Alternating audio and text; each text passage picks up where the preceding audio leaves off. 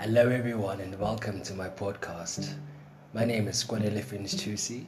I am from Temptation Island. I'm also the coach for Netflix Jiva.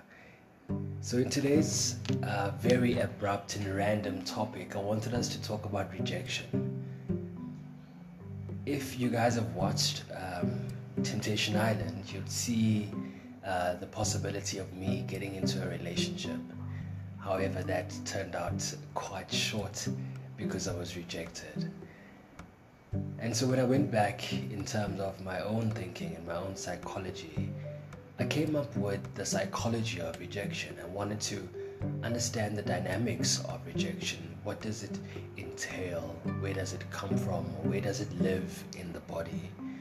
I think my journey of wanting to understand rejection obviously does come from memory and experience, but it also comes as a pursuit for healing. So in this particular episode, we're going to talk about the psychology of rejection.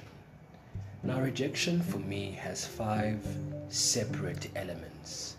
Within those 5 separate elements, we're going to discuss in the next podcast the 3 pillars that make up rejection. The first element is value. The second element is validation. The third element is trust. The fourth element is belonging. The last element is fear. When we talk about value in terms of rejection, we always feel that our value is not enough. And so, for example, you get rejected from a casting. So sorry about the noise. I'm trying to record this at my home. So, talking about value is that once you get rejected, for example, you feel that your value is not enough. For example, you get rejected at a casting call. You get rejected from a boyfriend or a girlfriend, and you feel that your rejection is, or that your value is not enough. The second one is validation.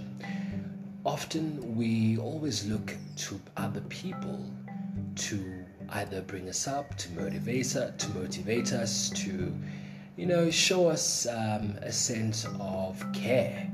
And if we don't have that validation, that support, that care, that validation, then we feel rejected. Trust for me comes from self. If we are unable to trust ourselves, we often feel that other people reject us.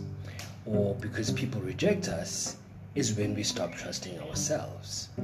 And so trust and rejection is quite a very important element, or they play quite a significant role in our journey of healing and in our journey of self-identity. The fourth element is belonging. Belonging meaning you want to always belong as human beings. I've always wanted to fit into a crowd, or even not fit into a crowd. It's still a sense of belonging. And so family and relationships and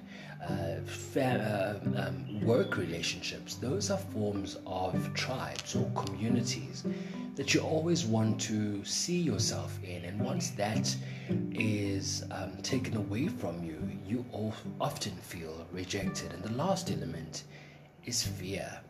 Fear in terms of the idea that if you are rejected, then there is no more you, or there is lesser of you. So it's always the fear that something might get lost, or a part of you is lost, or a part of you will never be kind of filled up again, or it's often a fear for the loss of something. Either we are losing ourselves, or we are losing something like a relationship or a business deal, and that is a very strong element of rejection.